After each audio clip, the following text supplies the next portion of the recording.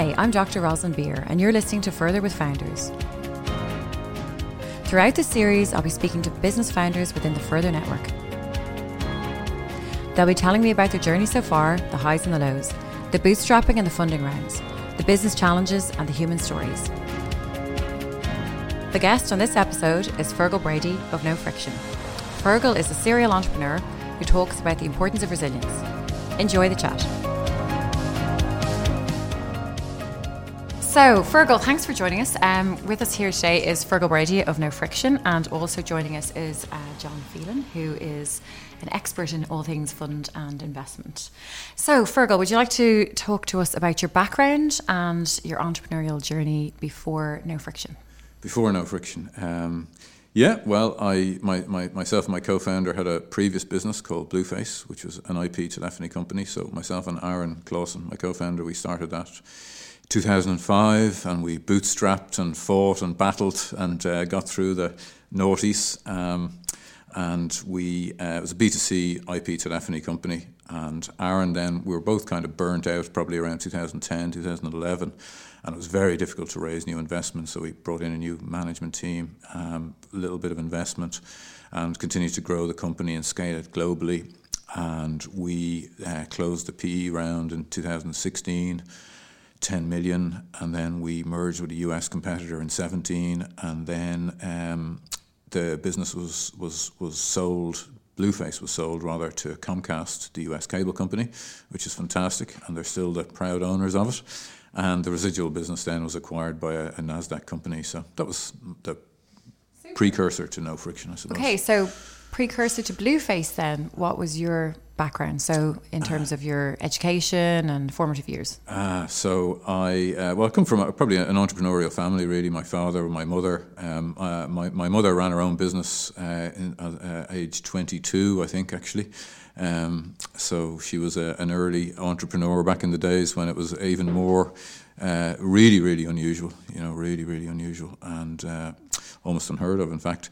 So, family of entrepreneurs, and I always wanted to start a business. I worked for an internet banking company called CR2, which was founded by a couple of the ex-employees of Kindle Banking Systems, which is one of Ireland's most unknown, but one of its biggest success stories, actually. It was a fantastic company. So CR2 was internet banking and channel banking software. Worked for them. It was a startup growing really fast. It was the dot boom era, incredibly exciting, flying all over the world. And I used to go out to Singapore, commute out to Singapore, go around South Asia for 2 or 3 weeks, and then come back to Dublin. And then they asked me to move out to Singapore, so I lived there for 2 years. Really enjoyed it. Travelled all around Asia, effectively selling banking software. Really enjoyed it. Got the startup bug then. I really knew that I wanted to do something in technology, something in startups, and then the dot bust happened, and they wanted me to come back to Dublin, and there was no way I was coming back to the rain and the cold immediately anyway. So I decided I'd do an MBA. So I went to HEC, or HEC as we'd know it, Paris. Did an MBA, studied entrepreneurship, developed a business plan for this world-beating business which was going to take over the wireless broadband delivery for all of Europe and grow into this billion-dollar company. And I got back to Ireland and somebody else had started it first. So, but as part of that, wireless broadband, IP telephony fitted sort of hand in glove, and I met up with Aaron. And we sort of hit it off, really. He was an engineer with a platform that he'd built, and I'm an engineer, but I'm rubbish at it. So he was a proper engineer, and I was the business guy. He was the technology guy, and we kind of hit it off and started the business. He'd actually started it, really. He built a website, and I think he'd one customer. You kind of tagged along. And then I tagged along. So I jumped on the bus, and the two of us drove off in the bus, and we raised a little bit of money. So we went to friends and family. The BES scheme which was the precursor to the EIIS scheme, I think, was just out then. It was primarily used, it seems, to invest in hotels, actually. So nearly everyone we went to, expected us to be pitching them a new hotel. And we told them it was a technology business. And they said, oh, no, I'm not interested in that. Like, unless it's property, we've nothing to do with it. So we got some friends and family. My strategy professor from HEC, I think he won't mind me saying, invested in the company as well, which is a great endorsement, I suppose. And a previous boss of mine as well. And so they got on board, and off we went. So the bus departed, and that's it all started there. So you went from, obviously early career, Blueface, and then, the actual idea, around NoFrixion. Can you talk us through what the concept was with Aaron, yourself, and why did you start that? Well, fundamentally, we wanted to take back control of banking and payments in our business. And anytime we wanted to do anything around payments, banking, transfer funds, etc., we always had to go to a third party. We always had to jump through all these hoops. So it's our money, and we want to do something with it. And in order to access it, you have to jump through all these hoops. You have to go to an internet banking site. You have to fill out this form. You have to go down to the branch. There's just a huge amount of friction associated with the transfer of value, and in particular, the transfer of value over the internet. So what we wanted to do was actually take back control of the movement of funds and the banking process and empower business owners to actually do things themselves, effectively to almost become their own bank. Obviously, they don't become their own bank, but what they really do is they take back control, so they don't actually need the day-to-day bank. Yes, they'll use the traditional bank for the treasury function, but for the day-to-day operation, to make payments, receive payments, reconcile payments, to do all of those transactions that are so tedious, so manual, so labour-intensive, we take back control and enable them to do that in an efficient way. So that was the idea. And in order to do that, we had to go on this great regulatory journey, which we're going through at the moment, and we had to build a platform. We had to understand banking and payments, understand the industry, the ecosystem, the regulatory environment. So we started out probably January 2021, just began reading, gulping down all of the books and reading material we could find, all the websites, all the regulations, and we came up with the concept will be a digital current account with the ability to accept payments over various different rails, they're called, different methods of payments, wrapped in a software platform that integrates seamlessly with your accounting platform or your ERP and your core business application, so that you can forget that you need a bank account and that it's separate. It's all integrated into your business application. So that's what we've done. And where did the name come from? So we wanted to evoke the idea that when you use the NoFrixion platform, that it would be friction-free and it would be easy and so on. So I came up with the idea of Super Slippy, and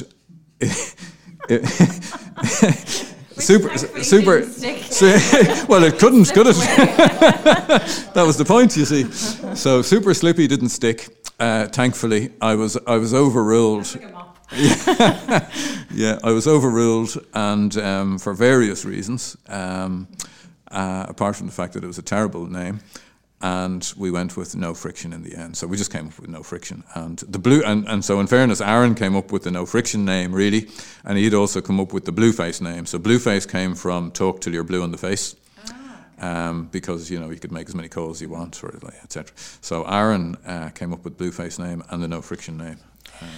Okay, so the two of you together, would you recommend having a partner who has opposite capabilities to you? So a lot of tech entrepreneurs are setting out with an idea and they are then trying to sell it. And then you have, people from business backgrounds who are trying to then figure out the tech. So did you find the combination of both of you together as co-founders kind of the magic ingredient? No, I definitely did. And it's funny because I'm often contacted by people who are looking for a tech co-founder, or maybe an engineer looking for a business person to come in and help them with the business. And it's really, really important. And although Aaron is very much he's probably one of the top software engineers in the world, frankly, although he's pure engineering, he's actually got a really, really good business brain. He thinks extremely logically. And I did an MBA and typically the MBA is the route for an engineer to get into business. But actually, he thinks very much like someone who's gone through an MBA program, and he's very, very commercial. So he's a true entrepreneur. Like, this is his, I think, 4th or 5th startup, really. So yeah, it's really, really important for a number of reasons. One is that you don't feel alone. You know, entrepreneurship is a very lonely business, a lonely existence. And having people around you that you can trust and rely on, etc., is really, really important. And even just talk through things. But being able to rely on somebody, so, okay, there's a platform there and I don't have to worry about it because he's worrying about it, that's brilliant. And from his point of view, I suppose, okay, look, you know, the sales and marketing thing, you know, the business development, I don't have to worry about that. So, yeah, it's really important. And so kind of, you mentioned there you had to do lots and lots of research because it is, fintech, and this area is kind of quite, tricky and new. So what were the other challenges you faced, in terms of, so you mentioned regulations and all of that. So what were those particular Well, the regulatory thing was very, very big because we obviously had to understand the regulatory environment and the ecosystem, and the vast majority of fintechs over the past 10 years have gone and got regulated in, for example, a lot of them would get regulated in Lithuania, and getting regulated in another jurisdiction means that you've actually got to go and set up office, in that jurisdiction, etc. And we're an Irish company, we're based in Ireland, we're growing out of Ireland, we're scaling out of Ireland, and we wanted to be regulated in Ireland. And so we decided that we would apply to be regulated here in Ireland, and it just made complete sense for us. So we had to understand, obviously, that journey, make that decision. We got lots of people around us to help us. One of the most important things we did very early on was we spoke with Kate Houghton, and Kate joined us as a non-executive director, and Kate previously worked with Stripe. She was head of their anti-financial crime program, was a director there, and she really helped us to understand and navigate the landscape. And then, of course, we've brought sort of some really, really fantastic people on board who have assisted us with us. So the initial problem was understanding the scope of what we had to understand, but it was just like telecoms.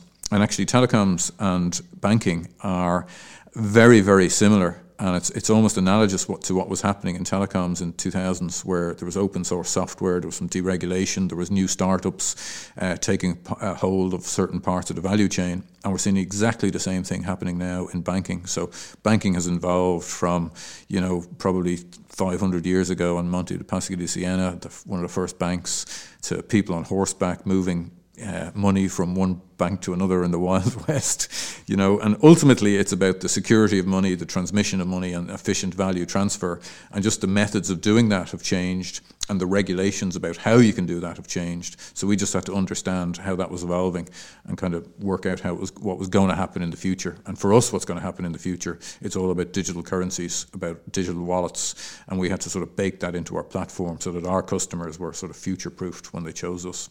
So I guess I'm just wondering, it sounds quite disruptive in something that's very institutionalized as a sector and an age-old, industry. Was that something that was important to you, to do something that you're passionate about, that you believed in, that you felt that you were going to do something that was challenging? I mean, was that a driver? Yeah. No, it was. Like, we always wanted to create something of value, where our customers would derive utility from what we provided, and that was a real business that, it generated revenue, was profitable, was provided a really great utility to businesses that used it and enabled them to do business better. We talk about the instant economy, where people expect to pay for something instantly, get it delivered instantly, and so on. And the only way to do that is to completely rebuild the underlying payments and banking infrastructure, and that's what we're doing.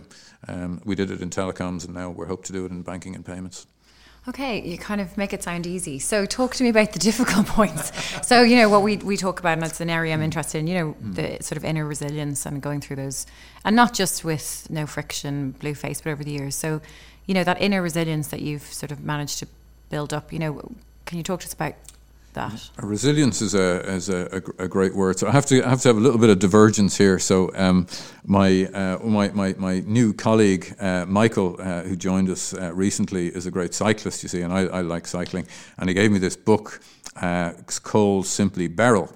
and it's about the story of Beryl Burton, who very few people have heard of. But she lived, she died quite young actually. I think she was only 58 or something when she died. But she was one of the most famous cyclists in the world. And of course she was a female cyclist. But at the time she was regularly beating men. And in fact she won the 12-hour trial in the UK and beat the UK men's champion, who had been trying to break the record for many, many years. And he set off, she was the last to go because of course she was a woman. And she set off 2 minutes behind the budding world champion, who was a man. And he broke the record, and he held it for precisely 2 minutes until Beryl finished. And she beat him by something like 45 miles, which was colossal. And somebody described it later as saying that, imagine Serena Williams played Roger Federer at Wimbledon and Serena won. That's how good Beryl was. So she was an extraordinary character, and she had this thing called resilience, and people asked her things like, how do you get out of bed at 4 o'clock in the morning, when it's cold and wet and windy, and make yourself go? And she responded, well, there's no choice. You don't give yourself a choice. Like the choice of not getting out of bed is not an option. So, and that's, I think that speaks to the thing about resilience. Resilience is not a single act or a single event. Resilience is a state of mind which actually persists, and it just makes you carry on so that you've no choice. Giving up is not an option. So, of course, many times in my life I've thought about giving up, etc. But the alternative of to not going on is to give up, and that almost seems more frightening than carrying on. So, generally speaking, I just carry on and don't think about the alternative.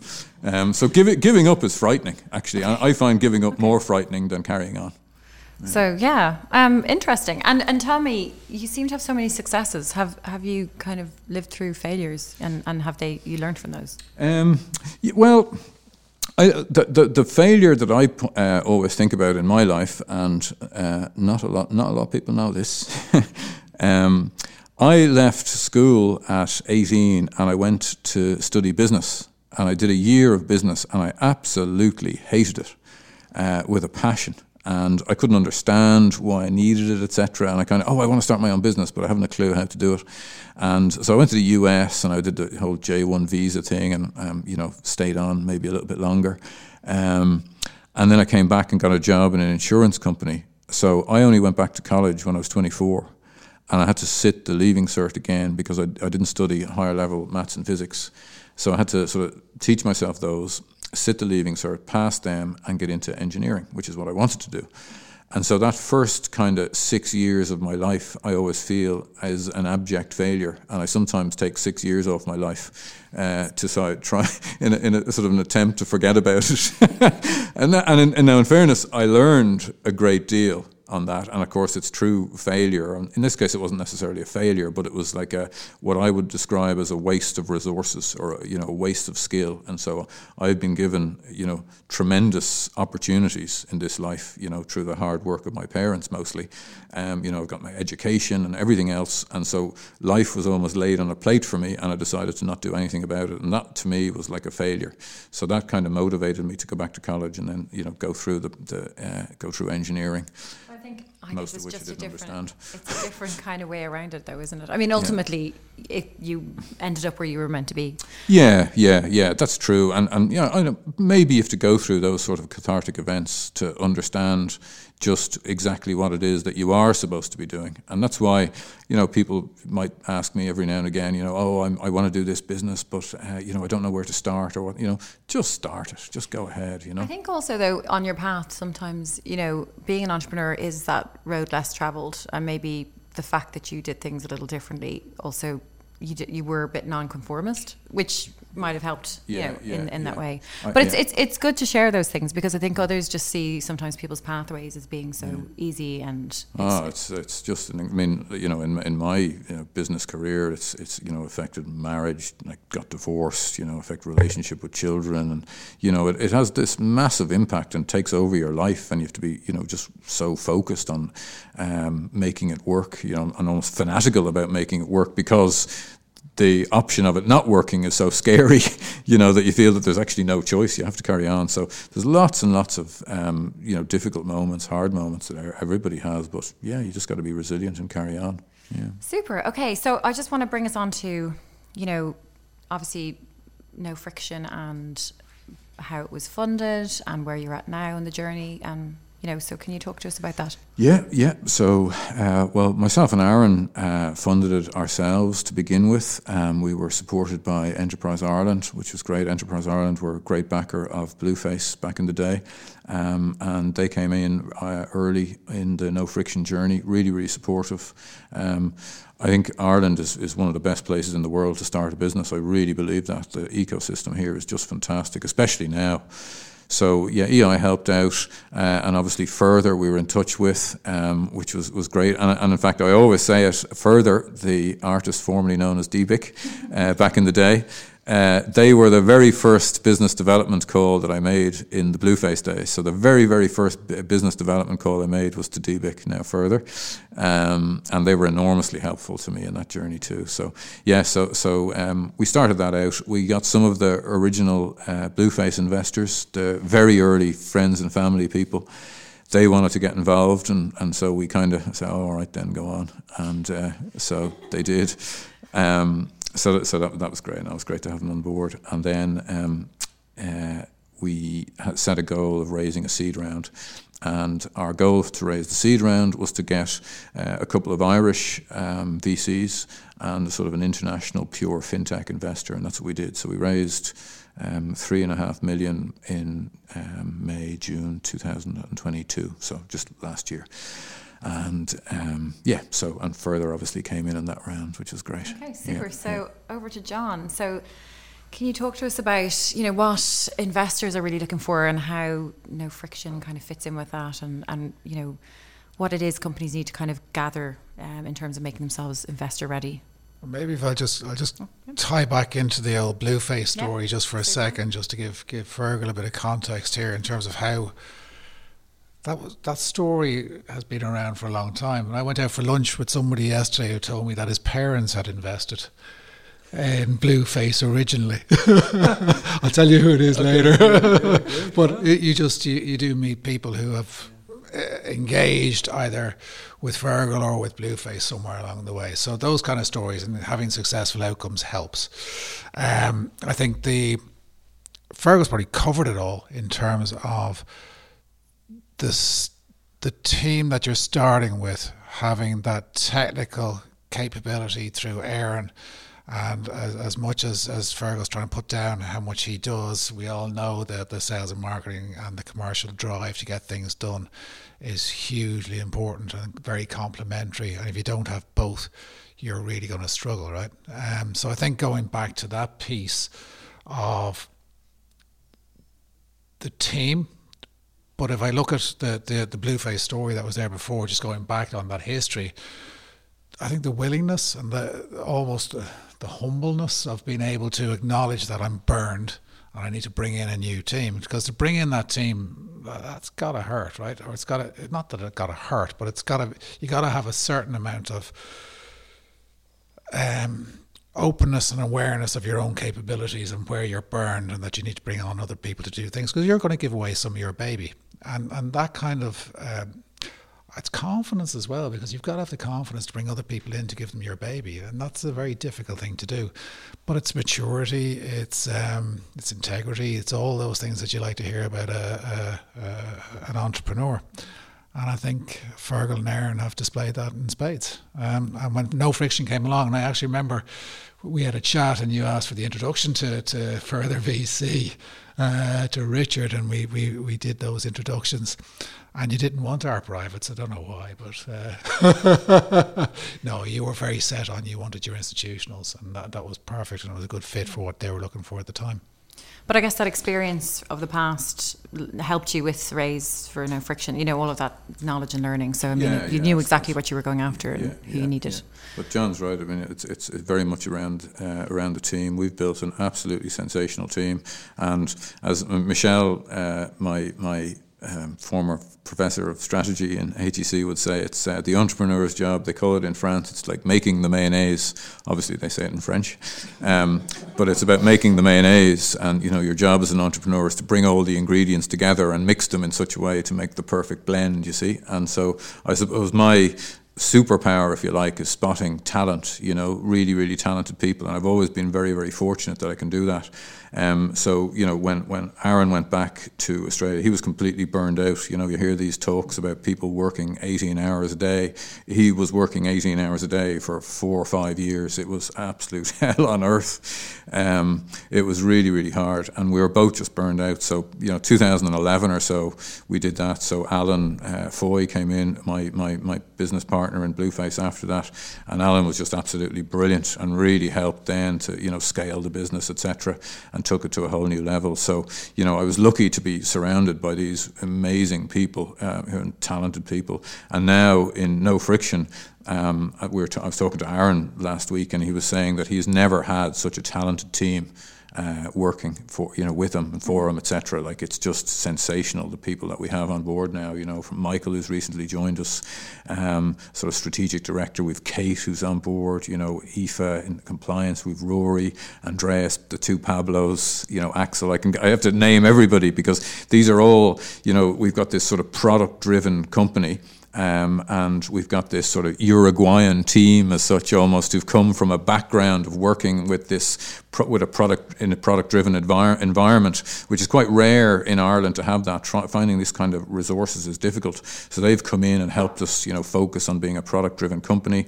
We got Aaron on the team, with the development team with Donal and Arif and Sarav, and they're just fantastic. And all I can do is really sort of provide them with the tools they need to do their job really, really well, and that's what we've been trying to do. And hopefully now we can kick on and go on to the next stage. So yeah. Okay, well, that brings us to my last two questions. So, what advice would you give others then? I mean, I know you've kind of had peppered lots of advice through all of this, but if there was key lessons that you would pass on to others coming along the journey themselves, what would you say? Yeah, well, I think we've probably touched on a few of them. One is surrounding yourself with people who are smarter than you is a great one, which is it's easy for me as well. Yeah, it's pretty straightforward. It's a random walk down the street will do it. That great Clint Eastwood or Dirty Harry phrase. A man's got to know his limitations. And it's so true. Like, you really, really do. You got to know what you're good at, what you're not good at, and trying to hire people who are just want to succeed in the right way, doing the right things, but are just super smart, super talented, and just get out of their way and let them do their job. So that's one thing.